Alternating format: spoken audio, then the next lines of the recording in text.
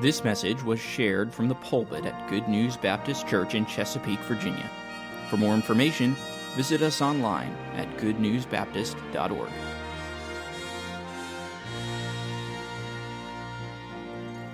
Turn with me this morning, if you would, to Luke 24. We've been looking at the concept of missions in the Bible, specifically the purpose of missions and the biblical basis of missions. And today we're going to turn a little bit from what we've been thinking about missions, thinking about kind of the philosophy, the theology of it. And we're going to continue to focus on that today, but we're also going to kind of be turning towards considering our responsibility. It can be easy to think that we've got missions over here, and there are people and organizations that are involved in missions. They're doing that work. And then you've got the church stuff, the local church, stuff that's going on here, over here. And it's kind of these two separate entities. And so over here we've got missionaries, mission boards, people who are trying to help with missions. And over here we've got the church. And so this has to do with us, this part not so much. But as we consider the role of the local church in missions, which is, as you can see, what we're going to look at this morning, we're going to find, I believe, that the two, missions and the local church, they can't be separated, and they must not be separated. It's very important that we understand the connection between the two, and along with that, our responsibility when it comes to missions as members of a local church. So, to understand that, we really need to go back to the Great Commission. All right? And that's kind of the cornerstone of this whole study. What is the Great Commission?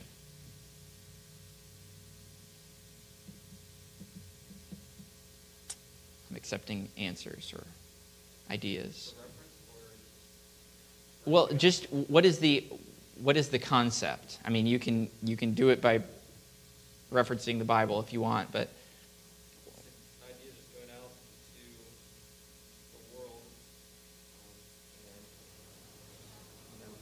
winning people for Christ and discipling them and making them followers of Christ themselves. Continuing that process. So it's and it's a little bit hard to nail it down into just a few words because there is a decent amount of material to it. Depending on who you ask, as many as 5 different places in Scripture we find parts of the Great Commission. But the general idea is what Addison said. It's going into the world with the gospel, seeing people come to Christ, sharing Christ with them, and then discipling them and carrying on God's work in that way. So that's the general idea of the Great Commission, going into all the world with the gospel. So that leads to a question then, as we're thinking about responsibility. To whom was God's missionary commission given? To whom was the Great Commission given? And that's your first blank, by the way, Roman numeral I. To whom was God's missionary commission given? This is a question of responsibility because whoever's been tasked with the Great Commission is responsible to carry it out, right? Whoever the Great Commission has been given to, they ultimately bear on their shoulders the responsibility of making sure it's carried out. Of course, we understand this is a work that God's doing. He's carrying it out. But from a human perspective, this helps us with this matter of responsibility. So we find the answer in Luke 24, where you probably are now.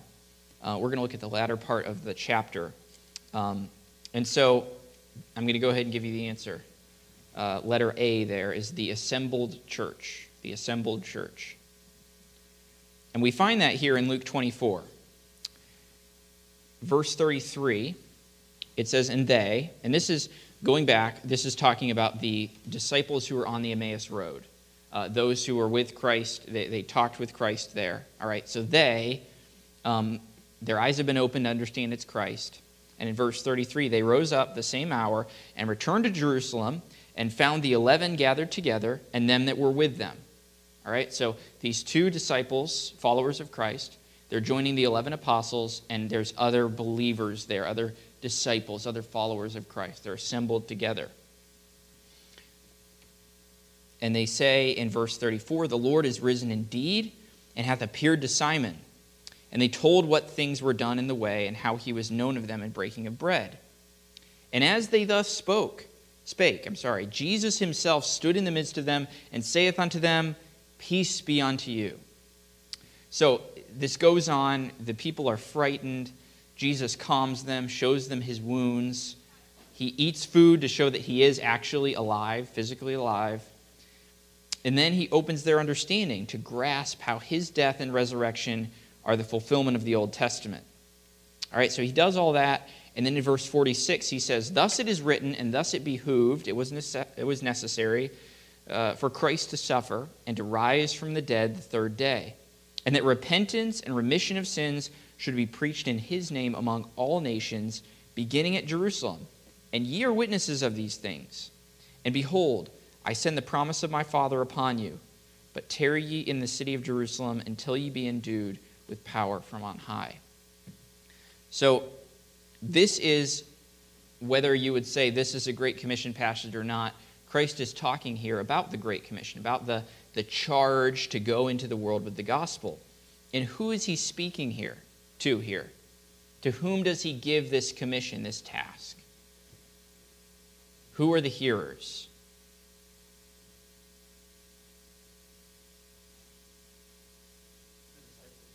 All right? So the disciples. To clarify, we've got the apostles, okay? The 12, except now they're 11, because Judas has gone out, not being one of them. They've got 11 apostles, and who else?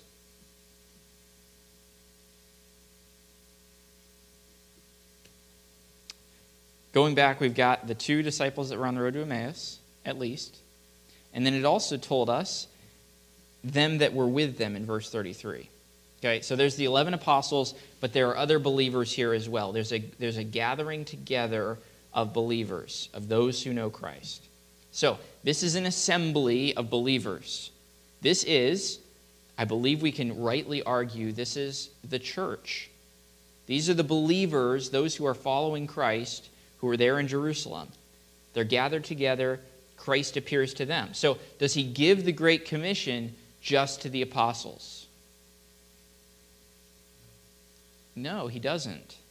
And this is where sometimes people get off base. They get off track because they say, well, the Great Commission, that was to the apostles, and so I guess we just do what we can now, but that was for them in their day. Well, here we find that he's giving this commission, he's giving this task, not just to the apostles, but to the disciples, the followers of Christ who were there, the assembly of Christians. So who has the responsibility? And we could go into the other passages as well. We're not going to take as much time as we could here, but who has the responsibility for carrying out this commission? Who is responsible to carry out the Great Commission? I think you all know the answer. You just right. It's the church. Okay? It's the assembly of believers. It's the followers of Christ. But specifically, the believers as they are assembled together as the church. The local church has that responsibility. Now, to back up that point, consider the chain of missionary sending. All right, we're going to look at that here. And that's a term that I hadn't heard of before this lesson. I don't know if it's something that the developer of this came up with themselves or if this is actually a thing. But I'll describe it and you'll understand what we're talking about. All right? We start with God sent his Son. John 3:16 and 17. You know John 3:16. You probably know the next verse as well. For God so loved the world that he gave his only begotten Son, that whosoever believeth in him should not perish but have everlasting life. For God sent not his Son into the world to condemn the world, but that the world through him might be saved. So God sent his Son. For what purpose? Why did Jesus come? To die for our sins. According to these verses, he came not to condemn the world, but that the world through him might be saved. Purpose for him coming. Purpose for God sending his Son, that the world through him might be saved. All right, very clear. It was, in a sense, as a missionary that Jesus came to bring salvation. He came to complete the gospel and to save lost sinners. So that's where the chain begins, all right? God sent his Son. Secondly, the Son sends the Holy Spirit. Luke 24:49, we just looked at it. And behold, I send the promise of my Father unto you, but tarry ye in the city of Jerusalem until ye be endued with power from on high. Now we see the fulfillment of that in Acts chapter 2. But what is he talking about? Who did Jesus send? The Holy Spirit. He sent the Spirit. The Spirit fills them with power at the day of Pentecost. And, of course, that was part of God's perfect plan. Jesus went so far as to say, in John 16:7, it is expedient for you that I go away, for if I go not away, the Comforter will not come unto you. But if I depart, I will send him unto you. So Jesus says this is the perfect plan. It's actually good that I'm leaving, because when I leave, I'm sending the Spirit, and that's better for you. So this isn't the Son was the first choice, and then the Holy Spirit is the second choice. And of course, we understand that. This is God's perfect plan. This is the way God wants this to work. The next link in the chain, the Holy Spirit gathers and encourages the church. Acts 9:31. Then had the churches rest throughout all Judea and Galilee and Samaria, and were edified. They were built up, encouraged, and walking in the fear of the Lord and in the comfort of the Holy Ghost were multiplied. So we find people have rightfully suggested that the book of Acts, instead of being called the Acts of the Apostles, could be called the Acts of the Holy Spirit. Because we find that throughout the book of Acts. In Acts 2, the Spirit comes on the church, and the apostles proclaim the gospel the day of Pentecost. The Spirit, we looked at last Sunday with Cornelius. The Spirit works there, both in Cornelius' situation, in Peter's situation, bringing that together. The Spirit worked in some great ways to make it clear to the Jewish believers that the gospel goes to the Gentiles too. Right? That's a big part of what we see in the book of Acts. But the Spirit is working that way. The Spirit guided Paul in his international ministry. But more than anything else, the Holy Spirit worked to unify and strengthen assemblies of believers, local churches, as they were established all over the known world. And we see that as we look through Acts. So God sent the Son sent the Spirit gathered and encouraged the church, and we find the final link in the chain in Acts 13. Acts 13:2, it's talking about Paul and Barnabas, the whole church at Antioch, as they ministered to the Lord and fasted, the Holy Ghost said, "Separate me, Barnabas and Saul, for the work whereunto I have called them." So we see that the healthy church sends her people. The church sends missionaries. Romans 10:14 and 15. We looked at this last week. How then shall they call on him in whom they have not believed? And how shall they believe in him of whom they have not heard? And how shall they hear without a preacher? And how shall they preach except they be sent? So there is a sending that needs to happen here, a sending of missionaries. And God's pattern is that the church would send the missionaries. This isn't just it takes it from the theoretical, it's the church's responsibility, to the individual. Now there are people going out specifically for the purpose of carrying out the Great Commission. That doesn't mean it's no longer the individual's responsibility, but one of the ways that the church is carrying out the Great Commission is by the sending of missionaries. So, who is supposed to send missionaries? Well, it's the church. Now we look at this, and I mentioned before, we can kind of look at this as, best option, Jesus. Second best option, Holy Spirit. Third best option, church. Fourth best option, missionaries. It's kind of like, the fallback plan on the fallback plan. Well, I worked at Chick-fil-A in high school, and I actually brought with me today, I found my name tag from when I was working at Chick-fil-A in high school. It was a part of my life that changed me forever, but not one that I'd want to repeat. By the time I was done there, I was a shift manager, or as my boss liked to call it, part of the leadership team. Well, as the shift manager, I had the happy responsibility of dealing with it when someone called in sick. Even though there were times I was pretty sure someone was lying to me and they weren't really sick, I still had to find someone to fill in for them. And sometimes it wasn't a big deal. Sometimes there was somebody else who wasn't on the schedule who was happy to come in and work. But sometimes I had to scramble, and I ended up calling people in who definitely weren't the best person for the job. But I needed somebody. I needed to stick somebody in that spot to fill the quota of employees for the shift and hopefully not drive the store into the ground. So is that what God did? He said, well, I sent Jesus. You know, we could get some people involved in this. You know, I'll send the Holy Spirit, and then we'll get the church involved. You know, it's not the best. There's other better options, but I guess they're who's available. And then I'll pick the missionaries out of the church. That, you know, we'll leave the cream of the crop in the church, and then I'll pick some of the people who, you know, decide to be available. They're kind of, they're not the greatest. They're not really going to do the job the best, but I'll pick some missionaries out of the church and we'll send them. Well, we understand, we know that's not the truth. That's not what God did. It's easy for us to say this is God's perfect plan when we look at Christ and we look at the Holy Spirit. We say this is a great plan. This is wonderful. God living in us, that's awesome. But sometimes we look at God's plan and we say, but the church? But missionaries? And to me, the amazing thing here is this isn't a fallback plan. We are all part of God's original plan for reaching the world with the gospel. So let's be careful how we look at missions and missionaries. Sometimes it kind of gets relegated over to the side. You know, we'll find some leftover Christians that we can send to the mission field. And I'm grateful that that's not the attitude and the spirit here.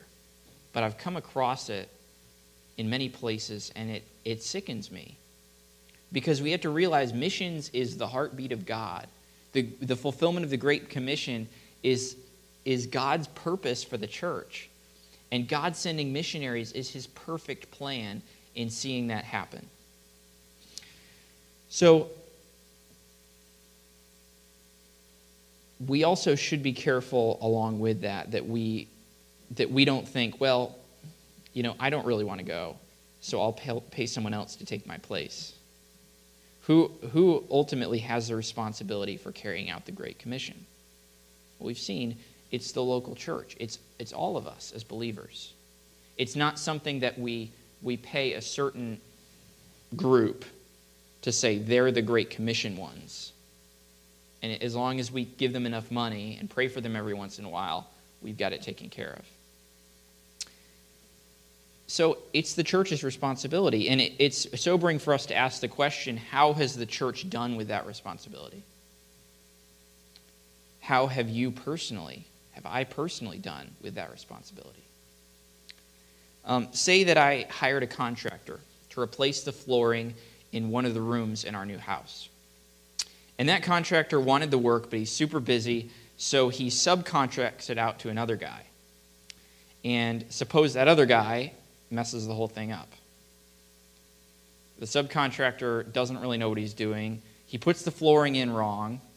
It doesn't look good, and it's also going to cause problems down the road. And so I see what's happened. I go to the contractor that I hired, and I say, look, here's what happened. It needs to get fixed. And when I call him to talk to him about it, he says, well, I didn't actually do the work. I got this other guy to do it. He's the one who did the work. He's the one you need to talk to. He's responsible for all these problems.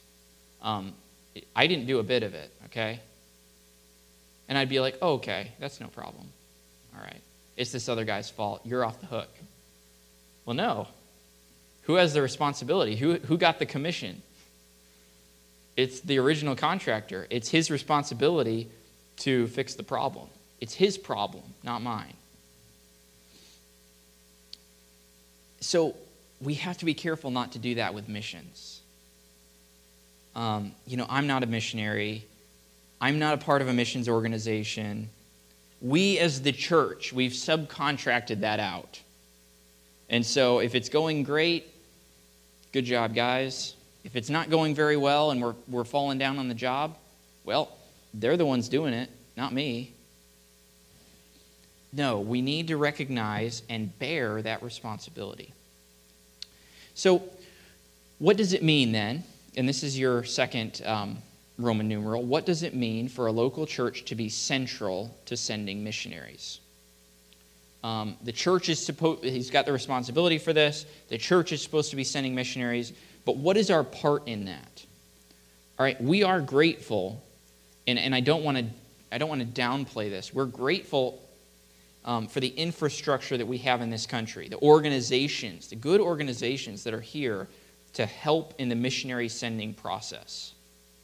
All right, we had the president of Worldwide New Testament Baptist Missions here for our missions conference, and I am very grateful for that ministry and for him and his leadership and all those who are involved there. They have helped missionaries here, including my own family, in some wonderful ways. And I'm grateful for that. But the fact remains that the local church needs to be central in that process. So what does that mean? What does that look like? Well, a few things I want to list here. First of all, evaluation. That's blank A under Roman numeral 2. Evaluation. You remember what Brother O'Malley told us during missions conference? Probably. He said there are dud missionaries. All right? And he wasn't saying that, there are dud missionaries, but other things there aren't. I mean, he was saying just like in everything else. There are dud pastors, there are dud church members, there are dud missionaries. And what he meant by that is just because somebody says they're willing to be a missionary, just because they say, I'll sign up, doesn't mean they're the right person for the job. Someone needs to evaluate them. Someone needs to come alongside and consider whether or not this is someone who really needs to be a missionary, who God is leading that way. In 2 Corinthians 11, verses 13 through 15, we're called to discernment when it comes to others. It says, "For such are false prophets, deceitful workers, transforming themselves into the apostles of Christ. And no marvel, for Satan himself is transformed into an angel of light. Therefore it is no great thing if his ministers also be transformed as the ministers of righteousness, whose end shall be according to their works." Let me ask you, would it be possible for us here to support or even send out a missionary who is doing what they're doing, not for God, but as an agent of Satan? They're going out as an angel of light, but they're disguising themselves like they are a true Christian, but really their motives are otherwise. Now, I haven't come across anyone who's come here to Good News that I believe that was true of, but it would be possible. And we got to be careful, just like we're careful in who we would consider to be on pastoral staff here, or especially somebody who is going to become the next senior pastor. We'd be incredibly careful in evaluating that person in their doctrine, in their demeanor. And we ought to also be careful to evaluate those who are going to be part of the missions work. And that's the church's responsibility. 1 John 4:1 says, "Beloved, believe not every spirit, but try the spirits, whether they are of God, because many false prophets are gone out into the world." It would be sad for us to spend time and money and effort and prayer to send a false prophet to the mission field. And so the church needs to be interested in and involved in evaluating missionaries. Especially a lot of these things we're going to look at, these are responsibilities for the church, the local church that sends a missionary out. There's a way that things are done among independent Baptist churches in the U.S. This whole deputation thing, getting support from different churches, all of that, none of it's unbiblical. That's not necessarily in the Bible. What is in the Bible is that a local church would send a missionary out. So the things we're looking at today are especially our responsibility when it comes to those who have been sent out of our church. And I'm grateful that there are a number of those. Missionaries who consider Good News to be their home church. They are sent out of Good News. So our responsibility before sending a missionary like that out is to evaluate them, to consider, to be discerning. Someone needs to vet missionaries. Someone needs to make sure they're right in what they believe and that they're righteous in the way that they live. And that's part of sending a missionary. So the church says, this person knows the truth, they know God, and they seem to be following his leading in heading into missions. God appears to have put his stamp of approval on them, and so do we. That's what this is about. Evaluating. What does this person believe? Do their beliefs line up with what the Bible says? Do their lives line up with what the Bible says? Wait, nobody's perfect, we understand that. But are they seeking to live God's way? Are they living righteous, blameless lives? So evaluation is important, and who better to evaluate someone than their own local church body? And so the local church that sends the missionary ought to evaluate. Now, we're also careful here to evaluate missionaries that come in as to whether we would support them. It's not as rigorous a process, but we try to get to know them, to understand what they believe, to understand whether their lives reflect Christ or not. That's important because we want our support to be behind those who are doing God's work God's way. So this is good and it's important. Now think of a job, all right? I already mentioned Chick-fil-A. So imagine that someone, I'm going to pick on Ben this morning. I actually worked with Ben at Chick-fil-A a long time ago, many years ago. So imagine that Ben says, you don't mind me using the example, do you? Okay, I appreciate that. Imagine he's volunteered. He said, I am willing to be an employee at Chick-fil-A. All right? I am willing to go to Chick-fil-A and work there. All right? So, if I were the hiring manager or whatever, what would I do? Congratulations, Ben. Welcome to the team. No. Evaluation would have to take place, right? What would happen if you said, I want to work at Chick-fil-A, and you filled out an application? What would be the next step? Okay, your stunning application, I would just say we need to have this guy. No, there'd be an interview, at least one interview, possibly multiple interviews. Bring you in and evaluate you, all right? Make sure that he's the guy for the job, that he's going to work hard, he's going to do right, he's going to be honest, he's going to work well with other people. Those things matter. This is important. I'm going to evaluate him before I give him that job. That's just Chick-fil-A. We're talking about missions. So if I said, Ben, you went through the interview with flying colors, you have the job, what would come next? I guess the training. You got it. That's our next point. Training. All right? At Chick-fil-A, I would say you're gonna go in and get some training. Training is important for missionaries. That's your second point there. Letter B. 2 Timothy 2:2. Paul encouraged Timothy, he said, in the things that thou hast heard of me among many witnesses, the same commit thou to faithful men who shall be able to teach others also.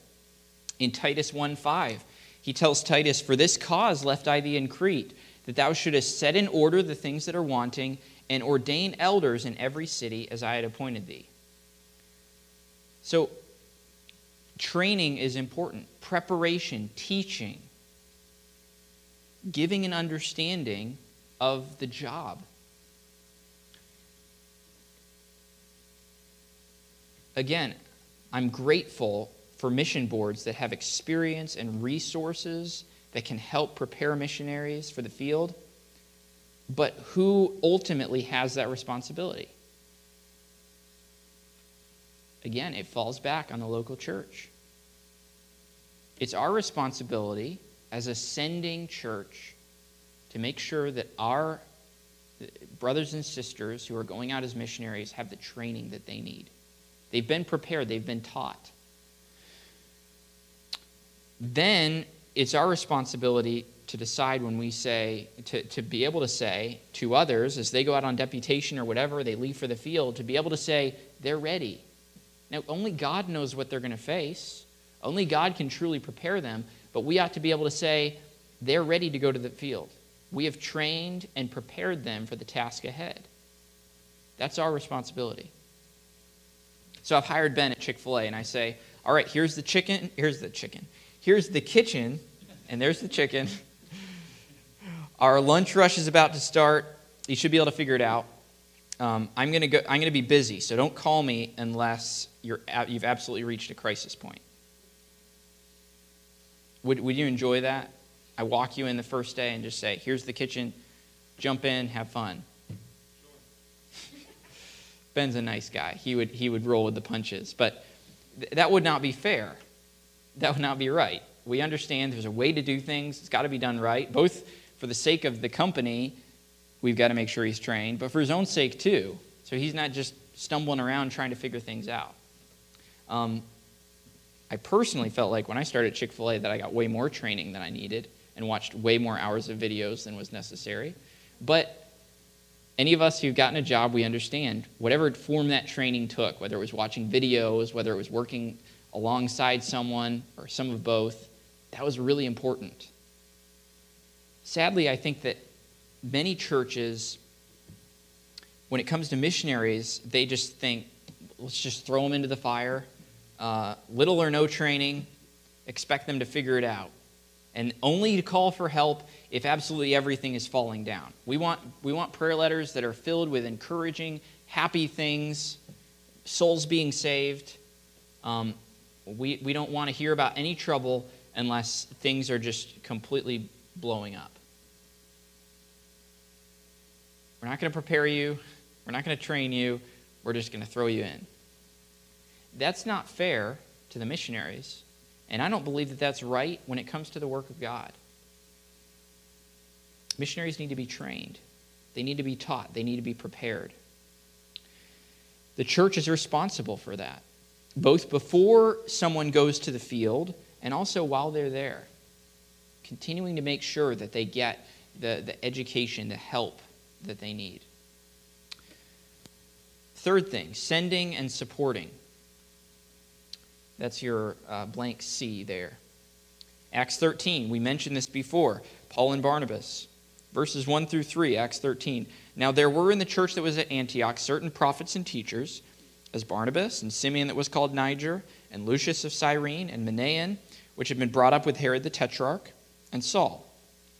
As they ministered to the Lord and fasted, the Holy Ghost said, Separate me Barnabas and Saul for the work whereunto I have called them. And when they had fasted and prayed and laid their hands on them, they sent them away. So who do we see here sending Saul and Barnabas? And he's called Saul here. Of course, this is the Apostle Paul. Who is sending them? It's kind of a trick question, I guess. There's two correct answers. The church. The Holy Spirit and the church. The Holy Spirit says, separate Saul and Barnabas for the work. I'm sending them out. But then the church also, they fast and pray. They lay their hands on Saul and Barnabas, and they send them out. So missionary sending is a responsibility of the local church. The church recognized the work of God's Spirit in the lives of Saul and Barnabas. Paul and Barnabas. I'll call him Paul for clarity's sake.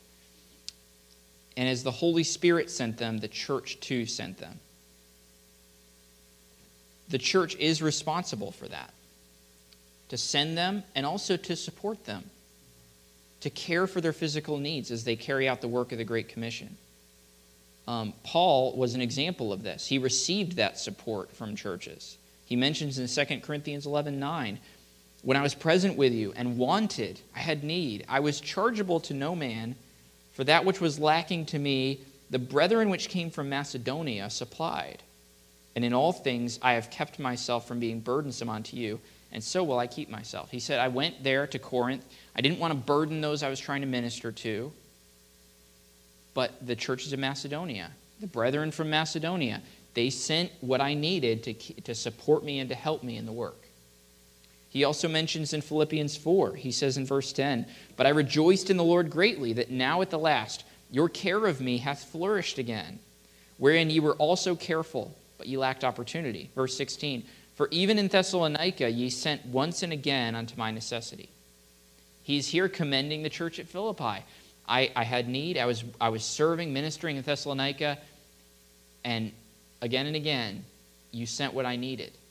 It took care of my needs. It took the burden off of the people. You supported me in that work. Yeah. Also, this also gives the missionary a sense of authority. Like, who sent you? This church has sent me. So it gives them the missionary backing and authority. That he's just not a loose cannon out there. Right. No, and that is a sign, what we were talking about, that evaluation has happened. Okay? There is a local church that evaluated that person and has put their stamp of approval to say, this person is following the leading of God as far as we can tell. They're following God in their personal life. They're right in their doctrine. And there's that stamp of approval instead of just, here's Joe and Martha and they've decided they want to go to Africa. Okay? There's that stamp of approval to say, here's this church that sent them. And it does give an authority. That this isn't just something where they think this is what God's doing. There's a whole assembly of believers that has gotten behind them to say, yes, we believe that God is sending you. When Paul and Barnabas went out, it wasn't just Paul and Barnabas got this burden to go out and share the gospel with people. They had the whole church in Antioch behind them. All of those believers there said, yes, you need to go and share the gospel with the Gentiles. In that day, that was a big deal. They're going out to reach Gentiles with the gospel. But they have this whole church at Antioch saying, yeah, they're following God. So there is an authority, there's a power to that. In Paul's life, his necessities in these times that he's mentioning, they were met. So he could focus on the necessity of preaching the gospel. And again, we've taken on ourselves to support many different missionaries. It's our responsibility to be faithful with that. And we are here, and I'm grateful for that. People are faithful to give. We're faithful to keep that giving going. But especially when it comes to those, again, who are sent out of Good News Baptist Church. It's our responsibility to make sure, not just that we're continuing to give as we've promised. We promised such and such a month to this person, we're going to give it. But we need to keep our ear to the ground. We need to make sure that we're talking to them, communicating with them, to make sure their needs are met. We want missionaries to be able to get their eyes off of the physical needs and be able to focus on the ministry God's given them. And there are far too many missionaries all over the world who are pinching pennies to the point that becomes a big focus of theirs. And of course, they try to keep their focus on the spiritual work. But we need to not only send, but also support, keep them strengthened. And that also, we back them up that way. Faithful financial support reminds them, I'm not alone. There is this one church that sent me, but there are many churches that are behind me in the work that I'm doing here. And they can trust, I hope accurately, that financial support also represents prayers from that church family that are being made for them. So, back to Ben working at Chick-fil-A. All right? As his manager, I send him. All right, you could say that. All right, I get him. I put him on the schedule. I decide where and when he's going to work. I'm going to put him into the place that seems to be best for him. I'm going to decide what shifts he's going to work. If his job, but I also need to supply him. All right? If his job is cooking chicken, I got to make sure that the chicken is there for him to cook. If the job is serving chicken to customers, I have to make sure that the chicken is cooked so it gets to him so he can serve it to the customers. So he's expected to faithfully carry out his job. But I make sure the supply chain is there. It's taken care of. so he can do his job properly, so he can focus on the main aspect of his job, what his responsibility is, instead of worrying about what they're doing back there and why he's not getting what he needs. So we are responsible as the church to send missionaries and also to support them. And then finally, overseeing and caring. In Acts 14, Paul and Barnabas report back to the church in Antioch. Okay, the church in Antioch sent them out. In Acts 14, they report back, and they told what had happened. And they make it clear they haven't just been on a joyride around the Mediterranean. They haven't been just enjoying the sights on a cruise like some people from here are planning to go on. All right, that's not what Paul and Barnabas were doing. They're going around and they're sharing the gospel. They've faithfully carried out their mission. And so they share that, Acts 14:27. And when they were come and had gathered the church together, they rehearsed all that God had done with them and how he had opened the door of faith unto the Gentiles. So they tell the story about what happened. They rejoice together with that church in what God is doing. So why do missionaries have furloughs? Again, we've got this way that things are done in America, especially among independent Baptist churches. And some of it's directly out of the Bible. Some of it's just a plan, a way that's been made. And I'm not saying that there's anything wrong with the way things are, okay? But why do missionaries take furloughs? Is there a biblical reason for that? Why do they come back every 4 years, 5 years, 3 years, whatever it is? That's one of the reasons. This oversight. They come to report back. There's really... Those two reasons are the two reasons that missionaries take furloughs, overseeing and caring, okay? They come to report back. There needs to be oversight. What are missionaries doing? What are they, what's going on there? Sadly, there are people that go to other countries and live comfortably and enjoy themselves on support that churches send them. And they don't really engage in the ministry and all that. They're the exception to the rule. I want to be clear about that, okay? But this oversight is important to make sure the work is going forward, that they're continuing to labor for the Lord. That doesn't mean that success is just, all over their ministry and you see thousands of people getting saved and it's just all happiness and everything's great. But are they continuing to faithfully serve the Lord?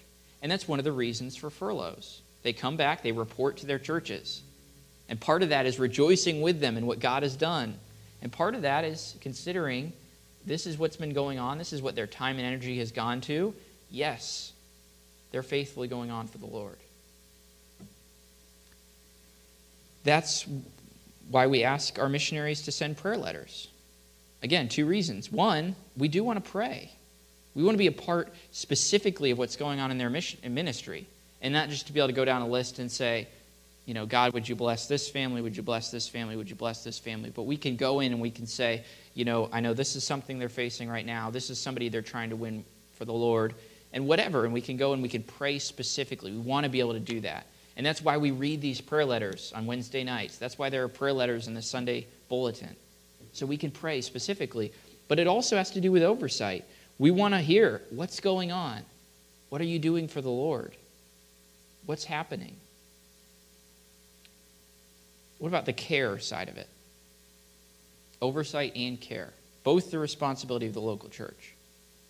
1 Corinthians 16, verses 1 through 6. Paul says, "Now concerning the collection for the saints, as I've given order to the churches of Galatia, even so do ye. Upon the first day of the week, let every one of you lay by him in store, as God has prospered him. There be no gatherings when I come. And when I come, whomsoever ye shall approve by your letters, them will I send to bring your liberality unto Jerusalem. And if it be meet that I go also, they shall go with me. Now I will come unto you when I shall pass through Macedonia, for I do pass through Macedonia. And it may be that I will abide, yea, in winter with you, that ye may bring me on my journey whithersoever I go."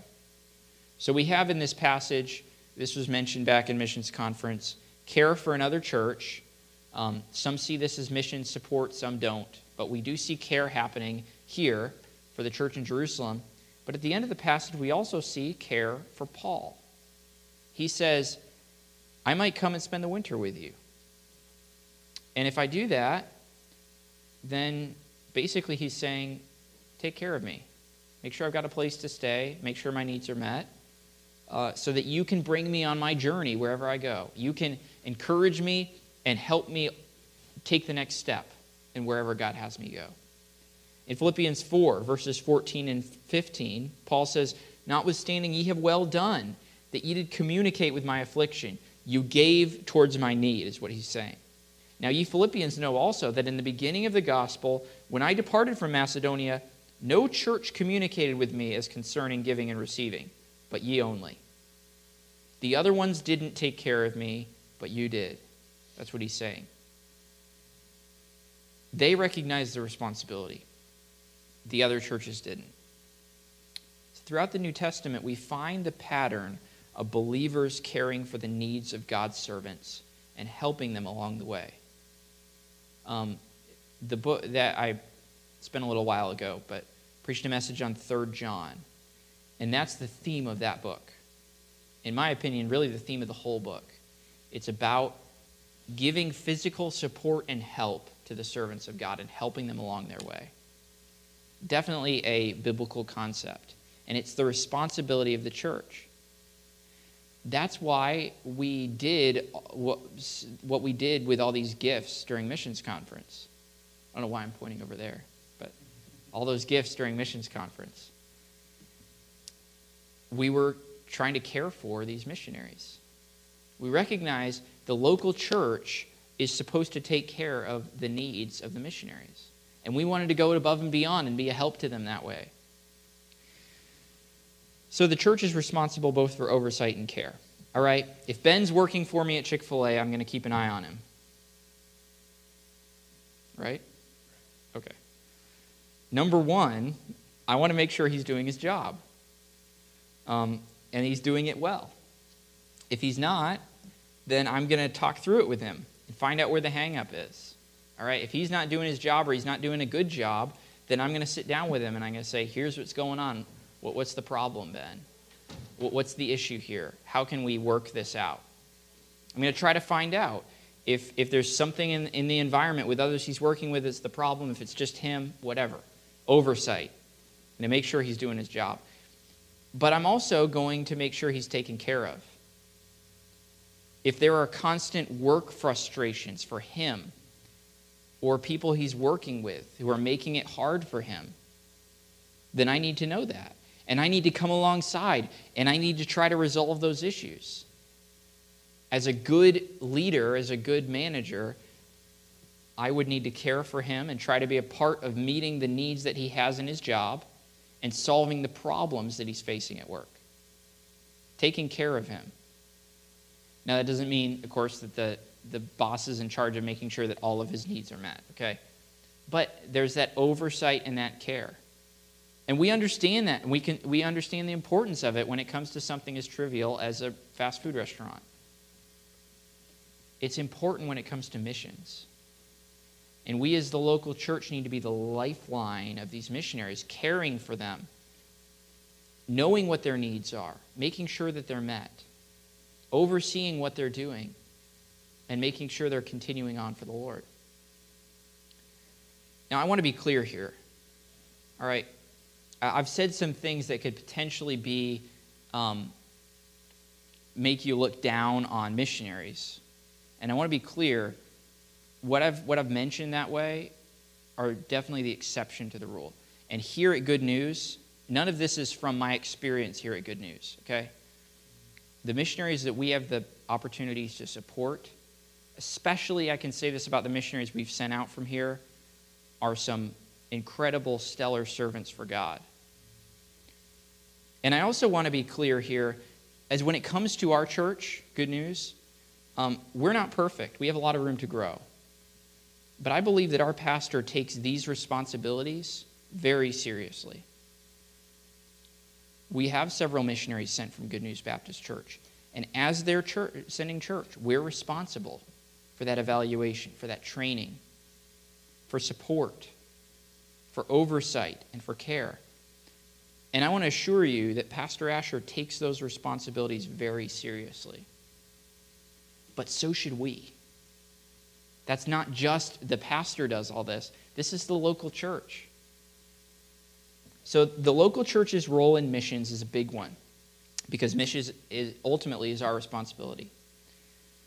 Let's take that seriously and recognize that calls for each of us to be involved. So that's the first part of this lesson, the role of the local church in missions. Next week's Military Appreciation Day, we won't have Sunday school or adult Bible fellowships. The week after, we'll look at part 2. And here are some questions we're going to try to answer. How should we think about mission sending agencies and boards? So those organizations that aren't the local church, how should we look at that? What's their part? Should we just get rid of them altogether? Which is important for us to consider here at Good News, because we have a mission board that's based at Good News, Armed Forces Baptist Missions. We'll also ask the question, why does it matter if we understand the church is central to sending missionaries? Why does it matter that the church is in the middle of all this? And what does all this look like at Good News Baptist Church? Let's pray and we'll be dismissed. Our Father, we thank you for the privilege of being a part of the work of missions. Thank you that you've given us that responsibility. Help us to take it seriously. Help us to be careful to do our part. Father, I pray that you would help us to understand the part that you'd have us to play. Lord, if you would send any of us to the field, would you make that clear?